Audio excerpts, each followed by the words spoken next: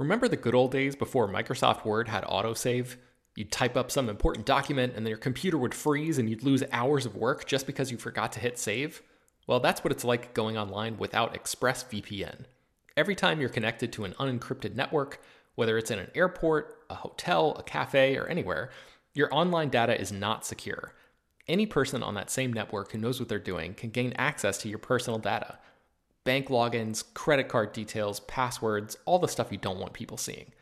Unfortunately, hacking has become much easier than it used to be. People don't even have to be exceptionally skilled to do it, and there's a lot of money to be made by selling your information on the dark web. ExpressVPN stops hackers from stealing your data by creating a secure, encrypted tunnel between your device and the internet. It's incredibly easy to use. Once the app is running, you literally click one button to get protected. And it works on your phone, laptop, tablet, and more, so you can stay protected on the go. I've been using ExpressVPN for a little while now, and I can rest easy knowing my info is safe and secure. I've heard horror stories of people who've been hacked, and it sounds like a massive pain to try to get any resolution in the aftermath, so I am not interested in finding out what that process is like. Secure your online data today by visiting expressvpn.com/film. That's expressvpn.com//film. And you can get an extra 3 months free. expressvpn.com//film. Hello, everyone, and welcome to Slash Film Daily for Friday, December 20th, 2019. On today's episode, we're going to have a spoiler-filled discussion about The Mandalorian Episode 7, entitled The Reckoning.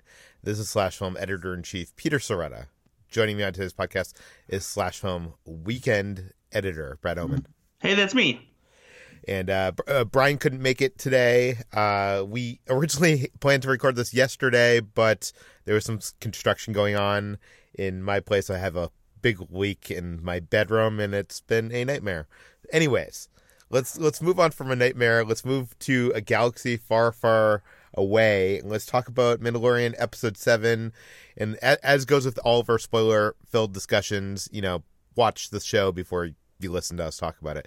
But let's start things off with what was your brief reactions to the overall episode? This was a good episode, I felt. Definitely a setup for the finale of this first season, but it did allow us to get some characters together that hadn't yet been in the same place. It finally progressed things a little bit more with the Baby Yoda plot. It has some cool action. And I'm always down to see more of Cara Dune because I think she's awesome, and I love Gina Carano. So yeah, I think overall a solid episode, and we definitely get to see a bit of a different side to Baby Yoda as well. Yeah, like you said, it almost feels like a part one of a two-part finale.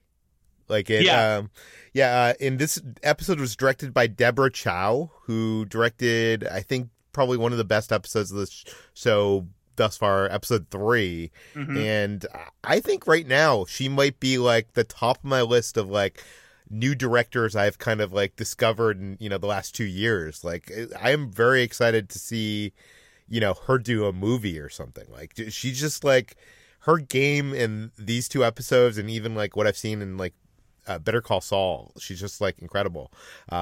This episode has like good stakes. It has like great character moments. We're back to the A plot line, and we're not like stuck in like, villain, adventure of the week territory. So I'm happy about all that. But okay, let's get into it.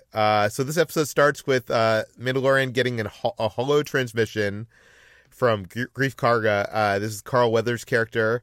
And he says that basically the original client has increased his ex-Imperial guards, and they have taken over the city, and that the guild considers him their enemy, but they can't get close enough to take him out. So he proposes this deal that Mandalorian return to Navarro, bring the child as bait, kill the client, and they both get what they want. He gets to keep the child, and there's the end of the, the bounty on him, and Greef gets, control of the guild, and the guild will actually clear his name. So it sounds like a win-win, but I don't know. Do you like, if you were presented with this deal, would you take it? I mean, like Mando says, he doesn't really have much of a choice, because it's either do this and take a risk of being betrayed, or that it doesn't work out the way that he hopes it will, because otherwise you're still going to be on the run for the rest of your life because they're clearly not going to stop, chasing the child. Yeah, when I was watching this, like, the first thing that came to my mind was Admiral Akbar in my ear yelling, "It's a trap!" And I was just like, of course, it's a trap. Yeah, I think even Mando knew that, so no big swerve there. Okay, so this chapter 7, is titled "The Reckoning." Why is it called that, Brad? Finally, the reckoning is here. No, I think this one's pretty obvious, right? Okay. Yeah. Mando, he lands in Sorgan, and we see Cara Dune in a fight with a Dothmarin. I don't know how to pronounce that. Basically the species that Darth Maul species with like the horns and stuff. And they're in that local restaurant where Yoda got his bone broth. And they're fighting, and they're like connected by this like electric wire, and it's like a tug of war meets UFC match. Yeah, it's basically like they're tied together, but at their waist they have like this band on that connects them through this like an orange like electrified beam. But the beam can like stretch and be touched by them, and like used in the same way that a rope can. And it's just a way, I guess, to keep the fight that much more interesting. Yeah, I don't know. It's such a weird. I don't know. It's cool. It was a cool fight sequence. To me, this like kind of felt like a callback to like Marion Ravenwood from Raiders of the Lost Ark. Kind of felt like that, like like when Indy comes in and she wins the drinking thing. Yeah, and also we should mention Gina. Had a career as an MMA fighter. So, this is a little bit of a callback to that, I think. Yeah, funnily enough, we just got done talking about Gina Carano on another episode of the podcast this week with our favorite moments of the decade, because Chris really likes that fight scene from Haywire. Oh, yeah. And there's you get to see some of her similar moves in this sequence as well. So she collects her winnings from the onlookers, and Mando approaches her with a plan that requires her help. She's resistant, and she reveals that she's done some things since the war that could carry a life sentence. So does that mean she has a warrant out for arrest, or she just doesn't want to get noticed? Probably both, I would imagine. I mean, yeah. Okay. Well, she has no interest in fighting the local warlord until Mando mentions that he's an Imperial, and then she's immediately says she's in. Like, is this just because she hates Imperials? Yeah, I'm sure. I mean, she used to be a rebel shock trooper, and what rebel shock trooper wouldn't take an opportunity to mess with some Imperials? Yeah. Greef doesn't know she's coming, and Mando is fine with that. That's his problem. Mando admits that he doesn't really trust the contact, and he doesn't have a choice. Like you said, he really just doesn't have a choice. The hunters keep coming until the imp is dead, is what he says. Is that the first time we've heard Imperials be called imp in Star Wars? As far as I know, that's probably a better question for Brian, who unfortunately isn't here. They might have used that in Clone Wars or Rebels or something like that. Yeah. The ship begins flying erratically, and we discover that Baby Yoda has been playing with the controls. No, I'm actually wondering though. Do we think that he's playing with the controls, or is he trying to stop them from taking him back to that planet? Because there's a shot where he peeks down from the cockpit, and you can either read it as he's hearing Mando and Cara Dune talking about taking him back to Greef, or he's just looking down to see, are they occupied? Can I go play with the ship? So I wonder if he was trying to maybe stop them from going back, or just being a kid. Huh. I did not get that reading, but that's smart. Maybe he's more advanced than we think. I mean, he's obviously aware of his surroundings, and also, and this comes up a little bit later if you want to hold on to it, but it's clear he can recognize when somebody is in harm's way or hurt. So yeah. There's at least a decent amount of cognitive development there to recognize certain situations. But I feel like that's more primal. Do you know what I mean? Like a little baby can, like my dog can recognize when I'm hurt. Sure. Yeah. And that's why it's hard to tell, but it would be interesting if he was trying to get away after hearing what they were talking about. Yeah. So they get the idea to drop Baby Yoda off at his Ugnaught friend farmhouse. He comments that the Ugnaughts' name is what? I don't have it in front of me. Quill? I forget. Yeah, we need to look this up. Like that. And he comments that Baby Yoda has not grown much, and Mando thinks he's a strand cast, but the Ugnaught says that he doesn't believe he was engineered, and he's worked on gene farms before. So that's also curious because we find out a little bit later that he worked for the Empire.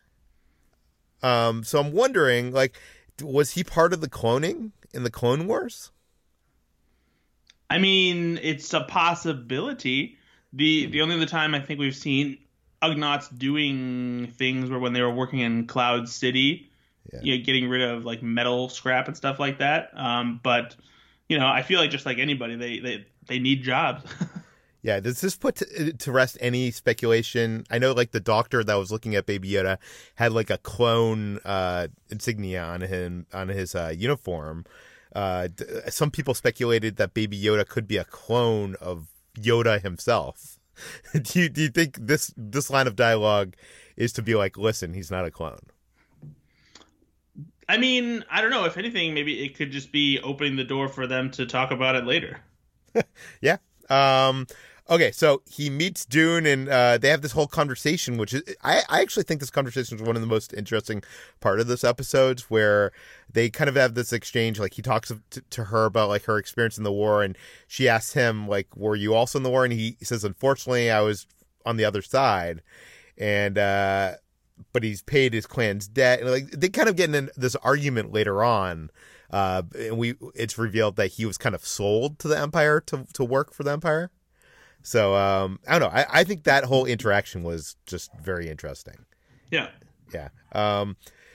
IG-11 makes a surprise appearance here. And I'm excited about this because, the show had a bunch of characters that they made action figures for, that they set up as big characters, and they were, like, killed off in the same episode that they were introduced. Yeah. And I was wondering if that was the case with IG-11, but he has made a return, and now he's been reprogrammed as like a servant droid. Yeah, basically, he's kind of like becomes Quill's butler. Yeah, and we have this like funny montage where we get to see him being reprogrammed and rebuilt. He learns how to stand, pick up drinks, move around crates, feed his blurgs. I love how his movement looks like it's like a stop motion animated like production. Yeah, they did a really good job with the robotic movement.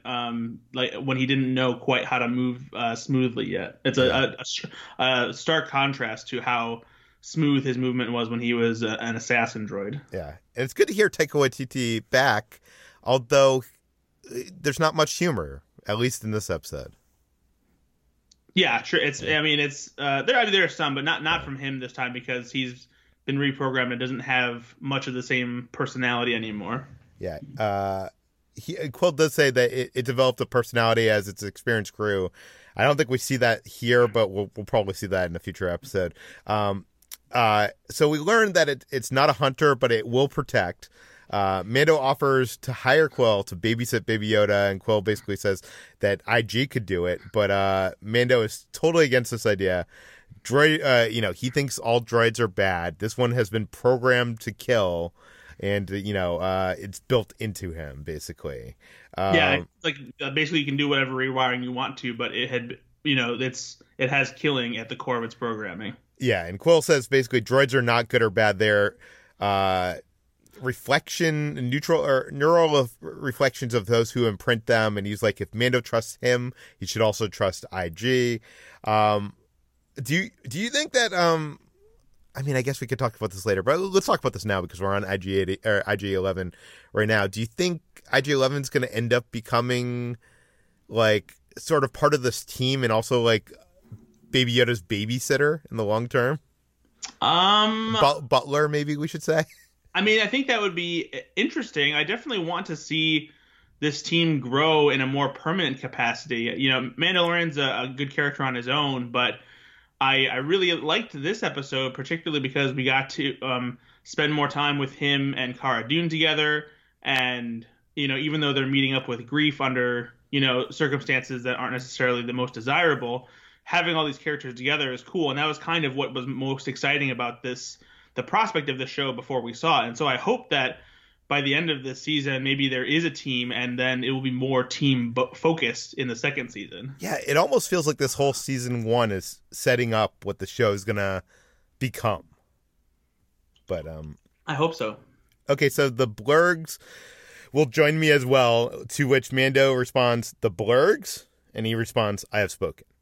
Yeah, that was my favorite exchange of the episode.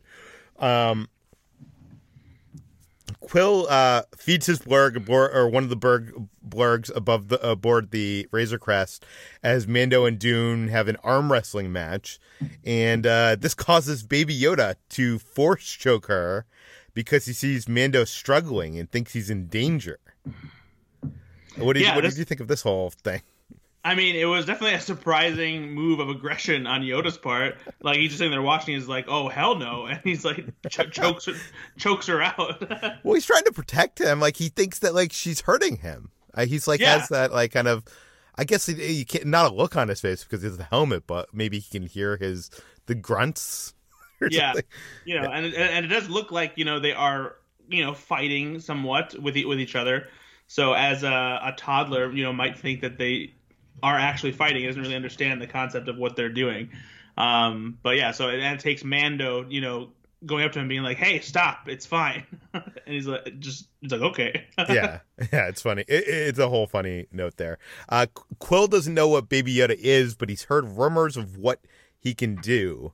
There's a little tit for tat here, and actually this is the moment that I mentioned earlier where Cara says, "When you worked for the Empire," and Quill like is explaining that he was sold to Empire as a worker and all that stuff. So I'm guessing this is like an insinuation that he heard about like Darth Vader when he was working for the Imperials.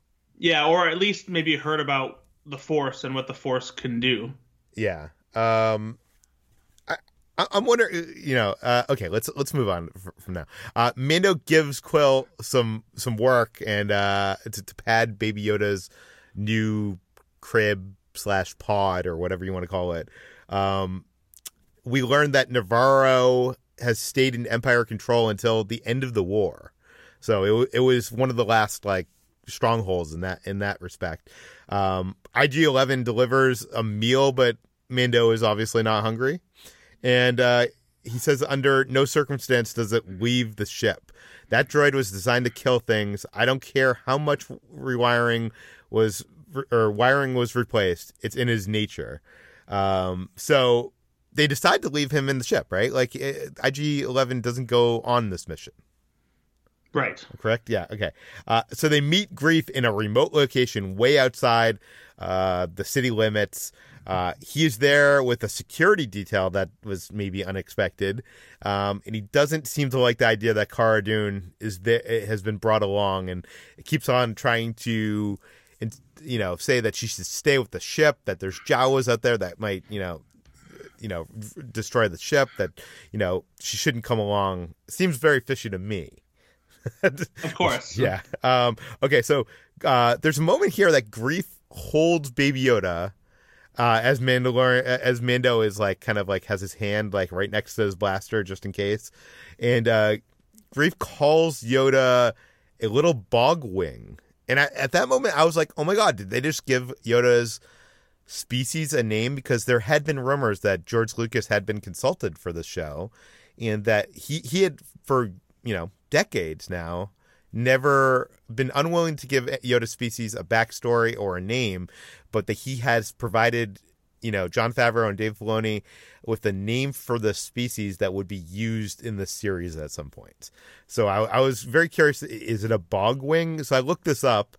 Bogwings are creatures in the Star Wars universe. In Legends, they were these like flying, almost like reptilian like creatures on Dagobah. So I was like, oh my god, Dagobah, Yoda was on Dagobah. Maybe there's some kind of connection, but that's in Legends. In canon, they're the same kind of species, but they're on the planet Naboo, and they look nothing like Yoda. So, do you think Greef was just like mistaking about the species? Do bogwings look like that when they're younger?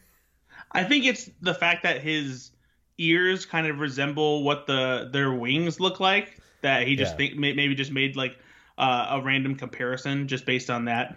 Yeah, I think one thing's for sure. It's clear that Greef doesn't know that there's anything special about this creature. He just thinks it's a baby that's, who knows why they want it. Okay, so the plan is to camp out overnight and to go into town on first light. I love the look of this planet, by the way. This part of the planet, I don't think we saw this before. It kind of looks like Iceland. It looks like it's very volcanic, and there's like glowing red cracks. There's some like lava below the surface. It's very cool looking, and I'm sure all that was shot on that that stage with the LED screens, and was not actually outside anywhere in reality. So, Quill feeds Baby Yoda, and Greef comments that he's a carnivore. Greef lays a plan and assures Mando that there will be no more than 4 stormtroopers. He travels with at most a fire team. Just then, they're attacked by some kind of flying creatures. I'm not sure what these are. Brian, in his review, did not list what the creatures are. Did you recognize them in any sense? I don't think I've seen them before. Yeah. Like they look like maybe they could be bigger versions of Minox or smaller versions of crate dragons. It's tough to say. This action sequence is so good though. It's done in the darkness of night, and like the blaster fire and the flamethrowers are kind of like lighting the battle. It's just so beautiful and well constructed, like a very tense scene. This to me, like, I don't know. There's so much about what Deborah Chow is doing in these episodes that's good. What did you think of this whole sequence? I did like this sequence, but I found myself kind of frustrated because Cara and Mando are supposed to be, these two kind of elite soldiers, warriors, and they don't have any problem taking out enemies with lasers and stuff like that, but they're firing endless blasts at these creatures, and like they maybe only hit a couple of them. Well, maybe they're moving fast. They're moving erratically, not in ways that normal, they're trained to hunt more humanoid creatures. Fair enough. I don't know. Greef has been fatally injured here. He's like poisoned. Cara can't save him. Wait, is Cara or Kara? I'm always I think it's Cara. Okay. So the child reaches his hand out and using the Force cures Karga. This is something we saw in the first episode when Mando got hurt. Like the Baby Yoda like walked up to him and put his hand on him, and like Baby Yoda he tried to. He reached his hand to do something to a wound, but then Mando picked him up and put him back in his little eggshell thing. Yeah. So we should be kind of careful what we say here, but this is a new Force ability that we've never seen in live action before today. Yes, that's correct. We've never seen anybody use the Force to heal a physical wound. That's an interesting new ability, and I'm sure that this is a setup for something probably later in the season. Who knows? Or maybe even elsewhere in the Star Wars universe. A bold prediction. What? Yeah, bold prediction. Okay, so next day, Greef Karga has second thoughts. He kills his crew, reveals his original plan was to double-cross and kill Mando. He argues that they both need the client to be eliminated, and Mando agrees that he's right. And they plan to have Greef bring Mando in as a capture, and for them to kill him in surprise. At this point, Baby Yoda is given to Quill, and the plan is for him to ride back on the Blurrg to the Razor Crest, which is far away, and turn on the security. Nothing on this planet can breach those doors. Which I think is funny because did he not turn on the security when he left the Razor Crest alone on the planet before, and then the Jawas tore it to shreds? Yeah, that's what I was wondering too. Like maybe it's something new that was added in the wake of that, because if he had that before and he didn't use it, then pretty stupid move on his part. Yeah.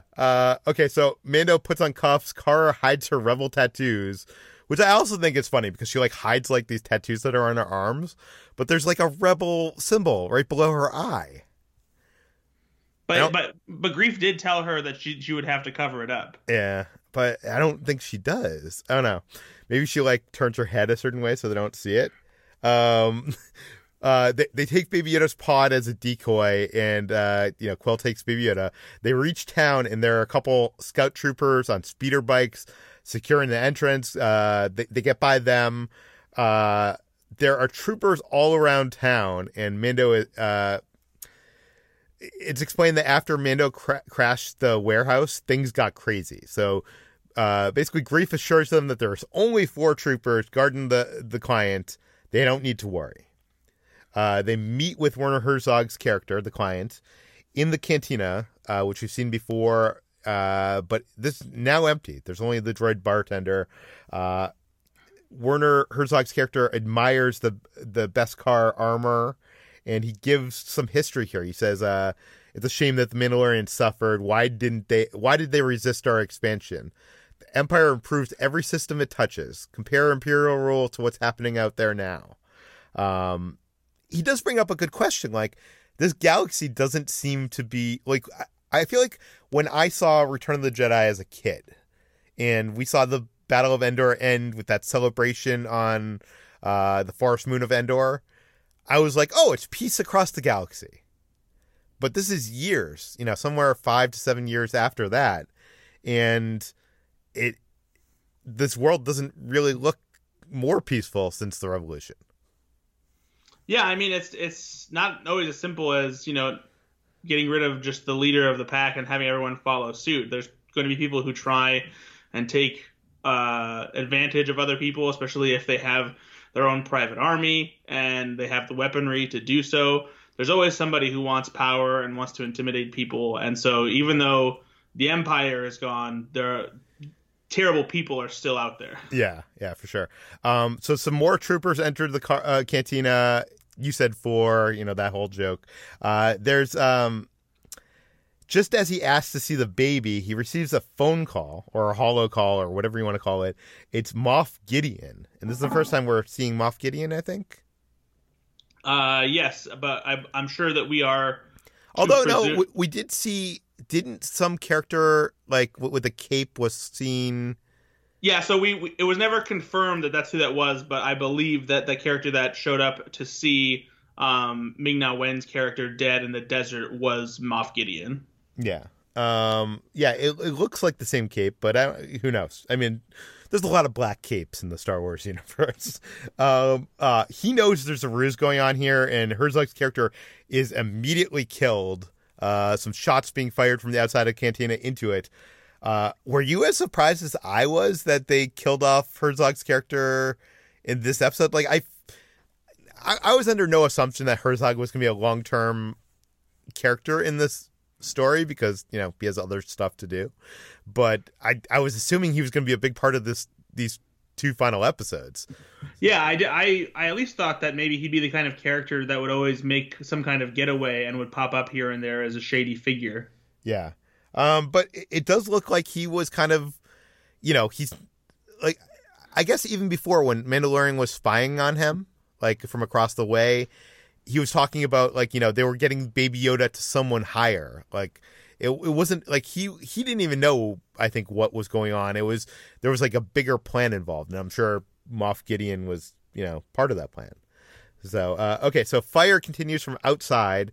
Our trio is safe outside. There's a line of stormtroopers in black. Are these Death Troopers? Yeah, they're definitely Death Troopers. Yeah, and some transports arrive in the background, unloading armies of stormtroopers. This is interesting for a couple reasons. It was reported at Celebration. I think, was this the Celebration you were at? If it was this year, then yeah. Yeah, where they announced that they hired or they invited some of the 501st to appear in the show. The 501st is like fan cosplay community. A lot of them dress up as stormtroopers, and I have been told that this is their appearance. It's in this episode and the next episode. Nice. So you get to see some fans actually in Star Wars, which is really cool. And I'm not sure if you know this, Brad, but there's a cool toy detail here. Did you know about this? No, I don't think so. So they are getting off these transports, which is a live action version of the Kenner action toy. It was actually like this Imperial troop transport that was a toy that Kenner like made up that was never actually in the original Star Wars, and it was like when Kenner was just like, we need more vehicles. I think they talk about it in the Toys That Made Us episode, if you ever watched that of Star Wars. But Dave Filoni brought them to life in Star Wars Rebels, like, and actually put them in the canon. And here we're seeing for the first time in live action. That's pretty cool. Yeah, so kind of cool. Okay, so Mando calls back to Quill over the comm link and tells him to get back to the ship ASAP. They're pinned down. But the Imperials intercept the call and on speeder bikes are going after him. The tension in this whole ending sequence is just like ratcheting up. Like, it's just well written, well executed. Moff Gideon lands his TIE fighter, and that's a cool shot. What did you think of that? Yeah, especially because this TIE fighter does something that we've never seen a TIE fighter do before, so that when it lands, it doesn't sit on its wings being perpendicular to the ground, but the wings fold in sort of a triangular position, and it lands that way, so that the wings are more flat as it lands on the ground, bringing the cockpit closer to the actual surface. Yeah, and I don't think we've actually seen a TIE fighter practically land on a planet anywhere before, and like people have wondered. Like I know we've seen it in like Star Wars Rebels or something, but that's like people, like Rebels that have the TIE fighter landing it and probably don't know the proper way to land it. This seems a lot more practical, and the interesting thing here is I'll put a link to this in the show notes. This is based on a concept that Doug Chiang, the head of visual development for Lucasfilm, developed for Star Wars Force Awakens. The image is actually in the Star Wars Force Awakens Art of book. But so this is the thing that they've been, working on for a few years. So it looks really cool. What do you think of Moff Gideon? We're seeing him here for the first time. I don't know. Giancarlo Esposito, we know, can be an intimidating presence because of his role in Breaking Bad, but he also does look like an old man. So even though he does have, that intimidating presence, I didn't feel completely threatened by him as much as the threat of just all of those stormtroopers and death troopers. Yeah. So I don't know. I'm kind of wondering what he's trying to do. Like, is he on a mission for somebody else? Is he the one who wants the child? It's definitely a curious situation. Yeah. Well, I think he's more threatening because of the power he commands. Like, that whole army of stormtroopers, which is actually surprising to see that many stormtroopers still like organized together, I want to say. Yeah. And he's wearing like this like black cape and a shiny black armor. I think it looks pretty cool. We don't know anything about this character. We just know that a Moff is a high-ranking Imperial leader. And we don't even know if he was a Moff when the Empire fell, or if this was a role that he got, they appointed himself to after that fall. I don't know. Who knows? Okay. So anyways, speeder bikes are just too fast for the Blurg. It's a slow moving animal, and Quill is approaching, but he's approaching the Razor Crest. And, I feel like this whole intercut between them, the showdown at the cantina, and the race to get to the Razor Crest is just like a masterclass of tension building. Yeah. And Gideon says that he doesn't know what they have, or they don't know what they have possession of, and says in a few moments it will be his. Quote, "It means more to me than you will ever know." So that to me signals that he's the guy that is looking at, like, he's not like a lackey of someone else that's trying to get Baby Yoda. Unless it means something to him because he knows it will give him, like, get him to reach something else that he's vying for. Oh, that's possible too. Do you have any speculation, Brad, on why this Moff could be after Baby Yoda? No, that's the thing with all of this is like we have no idea what they want this creature for. One would assume that it's because of its force abilities, especially since Gideon seems to know that it's valuable for why it's valuable. But yeah, it's hard to tell. Like, this is. I wonder how long they can keep this mystery up. It's going to be funny when it's revealed that the Imperials are actually like very nice people, and they're just trying to save this endangered species that is rare in this galaxy. They just take him to a zoo that's just full of other nice baby Yodas. A habitat. I doubt that's going to happen. Okay, so the ending scene here is kind of heartbreaking. We see Baby Yoda on the ground. Like, we don't even like see what happens. So we cut to moment. It's such an interesting take to show us the aftermath. And we see Baby Yoda on the ground, and seconds later, a scout trooper scoops him up, and the camera pans over to reveal Quill in the sand. Is he dead? It would seem like it. He's not really moving, and you see some kind of like smoke rising up from his body as if he has been shot by those scout troopers. So, and the music that's playing is very somber. So unless they're trying to pull one over on us, it seems we lost him. Yeah, this makes me kind of sad because Quill was one of my favorite characters in this series, and I mean, maybe they were playing it up too hard. Maybe I should have seen this coming because it like seemed like, he had worked all his life to pay off his debts and to escape, captivity from the Empire, and he's now retiring and doesn't want to get involved, and he was asked by his friend to help him in this one last mission, and now he has lost his life because of it. Yeah. Anyways, okay, so that is the end of this episode. Is there any other thoughts you wanted to relay? I don't think so. I think we pretty much covered everything. Yeah, we covered everything. I'm excited for next week's episode. It will hit next Friday, and it will be the season finale. Although they are already shooting season 2. I'm not sure. We don't have a release date for that yet, though, right? No, they haven't given a window for when it might arrive.